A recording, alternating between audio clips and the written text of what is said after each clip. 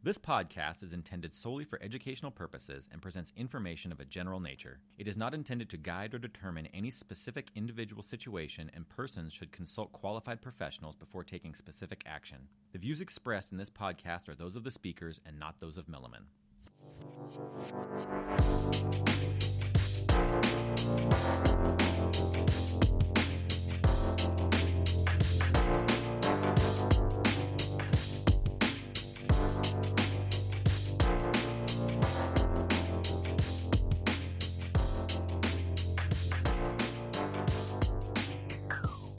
Hello and welcome to Critical Point, brought to you by Milliman.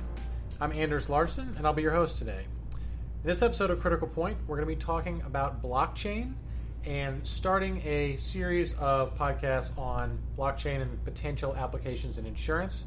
Today, we really just want to start with an introduction to blockchain. So no insurance applications today, just getting to know blockchain. We think Milliman has a unique perspective on this, specifically as it relates to insurance. We work with all stakeholders in the insurance industry. We also have experts from the technology space, so I think we can kind of come at this from a unique perspective. So today we're here with Shay Parks, principal at Milliman, and we'll just get right into it. I'm coming from this as a perspective of somebody who does not know a lot about blockchain, so we'll just start with the basics. Shay, what is blockchain? We want to get out of the abstract and talk about what people mean when they say blockchain. Well, people mean all sorts of things when they say blockchain, and really they're all true. When you get down to like a definition of it, it's an algorithm, it's an idea, it's a data structure, it's a tool to support other technologies, and really it's all of those things. If you want to trace it all the way back, it was first an idea, and it was a idea published by an anonymous author. You can go look up like the original blockchain and Bitcoin article and learn a little bit about it there. But yeah, so it's everything from an idea to a data structure. Yeah, and for me and probably for a lot of our audience, it is kind of this idea, and you hear Bitcoin and that tied together, and I want to get into all that today of how that actually relates to each other. But let's start with kind of the basics of a blockchain. What is stored on a blockchain? Okay, so most blockchains right now are used for cryptocurrencies, like Bitcoin and other ones. And so the classic blockchain algorithm, what's stored on it is just a series of transactions. So each transaction is, hey, user A sends 2 Bitcoins to user B, and then user E sends 5 Bitcoins to user W. And just this long history of who's sending Bitcoins to whom. And what it's often used for is you just sort of take that long history, roll it up. There is an inception. There's a way to get a few Bitcoins at the beginning and along the way. And you can use it to figure out how many Bitcoins all of these anonymous users have. And I said Bitcoins, which I'm going to catch myself a few times here because we're really talking about blockchain, which is a technology, a tool, a data structure behind cryptocurrencies like Bitcoin. But it's really hard to sort of talk about a blockchain without dragging up some of that baggage that comes with Bitcoins and cryptocurrency. So at its base, it's a log, a transaction log of movements of assets. And again, just to make this point, it's critical it is a chain of transactions. It's not a group of unique individual transactions. You have to have the whole chain. Yeah, it's the whole chain. Yeah, there's an ordered list of it. Yeah, so you can see the exact order that everything happened, and that way, the part of the algorithm actually does make sure that, Anders, if you're representing user A and you only have 5 Bitcoins, you can't send 6 or 7 Bitcoins to someone else. Like those transactions would have been rejected from the chain because there is an order to them, so you can figure out account balances at any given time, or more importantly, ownership. If you're leaving behind cryptocurrency, there's this abstract asset or something, and who's owning it at any given time. There's one unique owner at any given time. So you mentioned it's mainly just the information, the log. It's got a sort of special structure. It's got what exactly, other than the chaining, is what makes it special? Well, probably the most special part of it is the pure distributed nature of it. There is no single source of truth. There's no authority that you can go and say, how many Bitcoins do I have, or something like that. It is distributed across a lot of equal peers. So there's not a few people with full control. It's, these hundreds in a robust blockchain like Bitcoin. You've got hundreds, thousands, just tons of people participating, and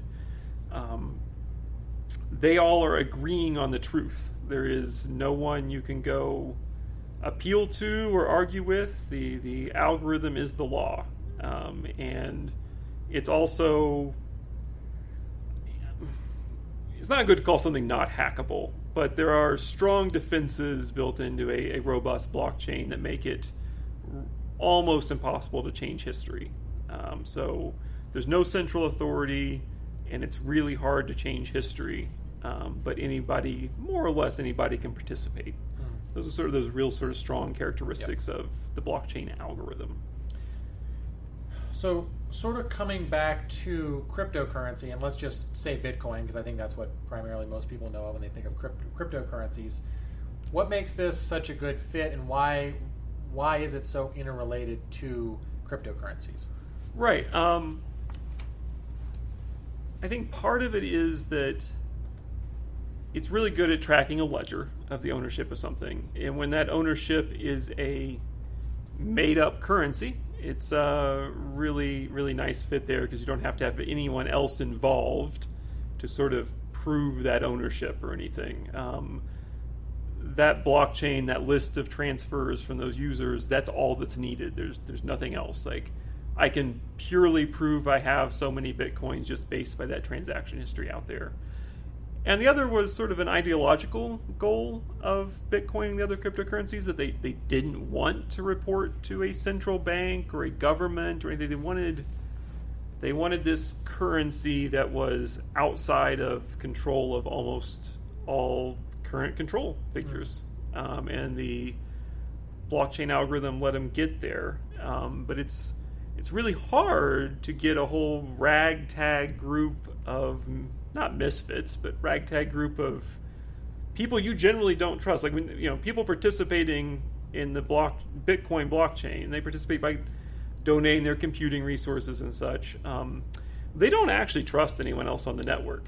They don't trust anyone else working with Bitcoins. And so how do you make an algorithm that people can trust in the algorithm while they're not trusting any of their peers? And that's some of the real sort of breakthrough in the blockchain algorithm. So there's no Bitcoin honor code. No. Oh, no. There's no Bitcoin honor code. Like, yeah, if you mess up or if someone gets to your secret keys and takes all your money, there is no power to appeal to. That money is gone. All right. So let's talk about one of the terms I've heard bandied about related to that topic is immutability. Yeah, so immutability, it's a term and a concept a lot from computer science. It means kind of like read only or write once, as in, like, once that transaction has been recorded, you can't change it. The transaction is frozen in history, like all that. So that concept of freezing, unchangeable, it's sort of summed up in the term immutable, that the transaction log of a blockchain is immutable, which is actually kind of hard to get to. And especially, it's not hard to get to when there's sort of a central authority, if you trust that authority. That's sort of the issue of the whole blockchain and cryptocurrency, was which central authorities do you trust? Right. Whereas this is, hey, I want to just trust the algorithm. So how do I come up with an algorithm that I can trust that once a transaction is accepted, you can never change the transaction, and you, for a certain definition of you. Yeah. So I think as we were talking about this, preparing for the show, a lot of this has to do with the chaining nature, but then there were some kind of what you described as math problems or kind of puzzles that have to be solved, and they have to be solved sequentially in order for the chain to be essentially, in order for that immutability not to work. Could you maybe kind of start us from scratch about sure. So Bitcoin, how so blockchain is actually a very blunt name. The blockchain is a data structure that is a chain of blocks. Each block is pretty dull, actually. It's just a series of transactions of, I said, 2 coins from A to user B, 5 coins here and there, yonder. That's the transactions that go into a block. Now, you can participate in a blockchain in a few different ways. You can actually be running the computer resources yourself. I mean, you can have all this transaction log on either a physical computer or a virtual computer that you're in control of. Or you can have someone else running it, and you're actually just sort of, we'll talk a minute here maybe about how you interact with it that way. But let's pretend you're running it yourself. Well, then you're participating in this web of a blockchain, and you're saying, hey, we want to agree on what the next block will be. So we have people participating, sort of submit what transactions they've heard about. Maybe Anders is both participating in that he has some Blockcoin or Bitcoins, and he's running the Bitcoin blockchain software on his laptop or something. He's not, but he could. Well, not his personal laptop. Yes. All of this should apply to your own company DUAs. I think we're safe there. I think we're safe there. But he could be running participating in the Bitcoin blockchain network on his personal laptop. He could be putting in his request for a transaction to happen. Once those requests sort of get bundled up for a certain time window-ish, then the whole world starts racing to solve a math puzzle. And we can talk more about that math puzzle because it is a pretty important part to understand those math puzzles and how they might apply in other cases. But for now, think of it as a math puzzle that you really just have to brute force. So it's going to have to be like a number between 1 and 1 billion, and when you pass it through this formula, the Shuffly formula, the answer needs to be less than 1,000. So it's a brute force puzzle. It takes, maybe a minute to try a number to see if it works. And maybe only one number in 1 million or one number in 1 billion actually work. So everyone around the world's kind of trying to compute this puzzle. They're all guessing numbers. They're called mining. They're trying to figure out what number solves this puzzle. And as soon as they solve this puzzle, they announce to everyone else in the network, go like, hey, I found it. And sometimes, well, first of all, they found that puzzle. Everyone else can verify that their solution worked. Because, it's not so hard to verify it that one time to run the number through. It's harder instead to find those 1 in 1 million numbers, right? So everyone can verify it. So those transactions get bundled into a block. That becomes the next block in the chain. And the person who contributed that block and solved the puzzle, in the classic Bitcoin implementation of blockchain, they might get a Bitcoin sometimes for adding the next block. So that's one place those Bitcoins can sort of have an inception point. But what you asked rightfully is, what does all this have to do with immutability? Right. Well, immutability means I can't go back and change history. Is sort of what's going here. So those histories are in blocks that happened an hour ago, or a day ago, or a week ago. So if I go back and if I want to change a transaction that happened like a week ago. You want to steal it and say, I paid you instead of I paid. Or I thought more simply like, hey, I transferred Anders. Let's say I'm A and Anders is B. I transferred 10 Bitcoins to Anders and he gave me a car. I got the car. Now I drove away. Now I want to go back and change the history to where I never actually gave the Bitcoins to Anders. So then I end up with a car and the Bitcoins. That would be a malicious actor in this scenario. It would be. Well, I can go back and change that transaction in that block, but that changes the puzzle. So I need to resolve that puzzle. But then the chain part of the blocks is that each puzzle for each block also depends on the answer to the puzzle in the last block. So I changed the puzzle for the block from a week ago when I paid Anders for that car. I have to resolve it, but just on my own. The rest of the world's not trying to help me here. Just me trying to solve this new puzzle. Then I have to solve the puzzle for the next block. Then I have to solve the puzzle for the next block, and everything up through current. Because one neat thing is the world, like the algorithm consensus is they believe the longest chain. And so I've changed something in the past. I've got to somehow get my chain longer than the global world chain. And I'm really going to lose. Because the rest of the world is still contributing and chasing and racing these puzzles. And I'm not going to have enough compute resources to solve puzzles faster than the world. So my chain will never catch up with the world chain. It'll blow me away. And so that's part of the immutability, or these sort of puzzles that are out there that I can't solve puzzles faster than the world. Right, and that's why, as we talked about this at the beginning, sort of it started to crystallize a little bit for me, was that the chaining nature, and that's why it's so critical that this log is not a bunch of individual transactions that could just be sorted in whatever order. It's that the chain nature is critical to the immutability because it has to be in that order, and then the puzzling having to be solved in that order is what provides the immutability and really the safety from hacking. Yeah. And I mean, there is a risk that if some malicious entity physically bought 2/3 of the computing power in the world, then they could race and rewrite history. But that is thus far not played out. Although there are some funny things that happen in the weird economics of custom-built hardware and things that have come close. But for the most part, no one's able to beat the world. And so that's the protection. That's how the classic cryptocurrency blockchains get their immutability, and how people trust in the algorithm instead of trusting in their bank. Even though, banks offer things, niceties as well. We're not in any way, shape, or form saying that you should take your money. Yeah, this is not a suggestion to take your money out of a bank and go buy a bunch of Bitcoins. Talk to your financial advisors. This is just an explanation of why the system has been working.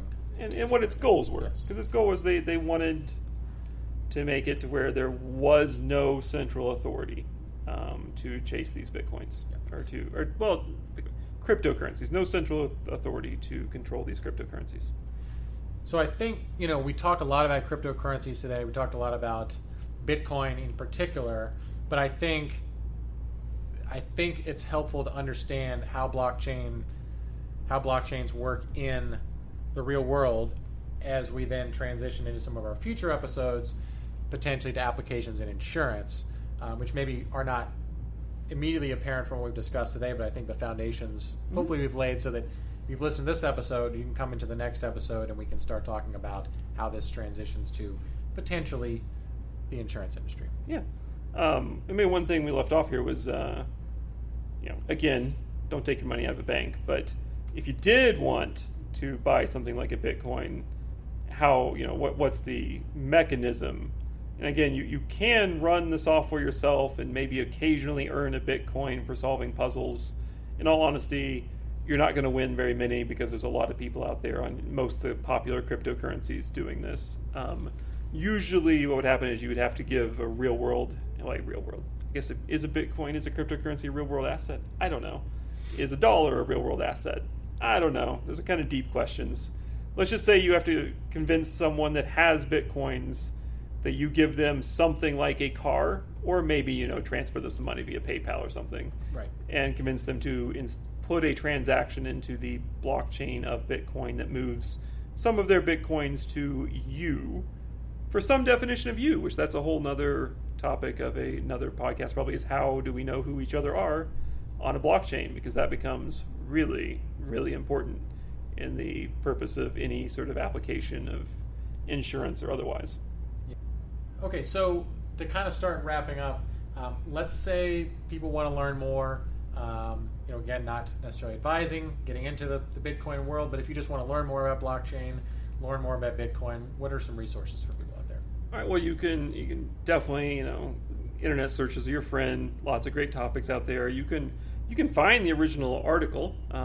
It's a highly technical article. My favorite resource that sort of really helped me understand the data structure and the algorithm was a book known as Blockchain Basics by Daniel Drescher. It was a non-technical introduction in 25 steps.